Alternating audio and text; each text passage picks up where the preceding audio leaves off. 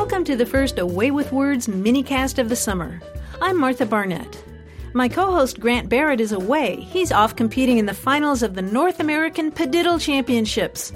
Lots of luck, Grant. I know you're going to bring home the big one. This summer, of course, we're hearing lots of talk about political candidates and their ambitions.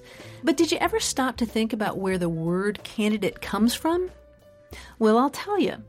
But first, you might want to put on your sunglasses.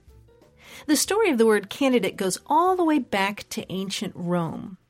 In those days, if you took a stroll around the forum in the weeks leading up to an election, you'd have an easy time picking out the candidates for political office.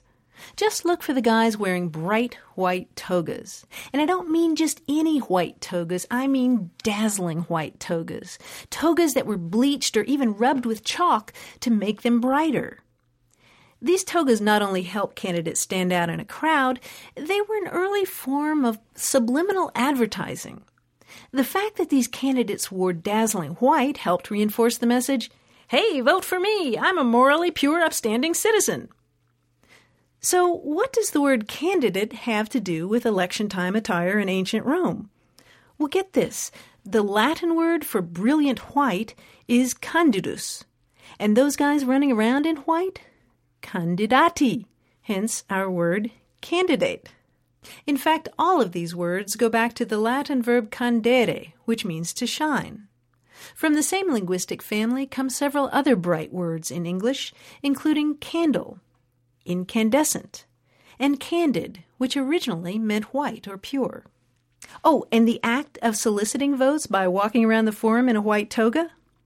The Romans called that ambitio. It comes from two Latin words that literally mean to walk around. And the Latin word ambitio gave rise to our own word for what drives so many politicians these days, ambition. How about you? Do you have a question that'd be a good candidate for discussion? Call us anytime and leave a message. The number's 1-877-929-9673. Or email us with your candid thoughts. The address is words@waywardradio.org.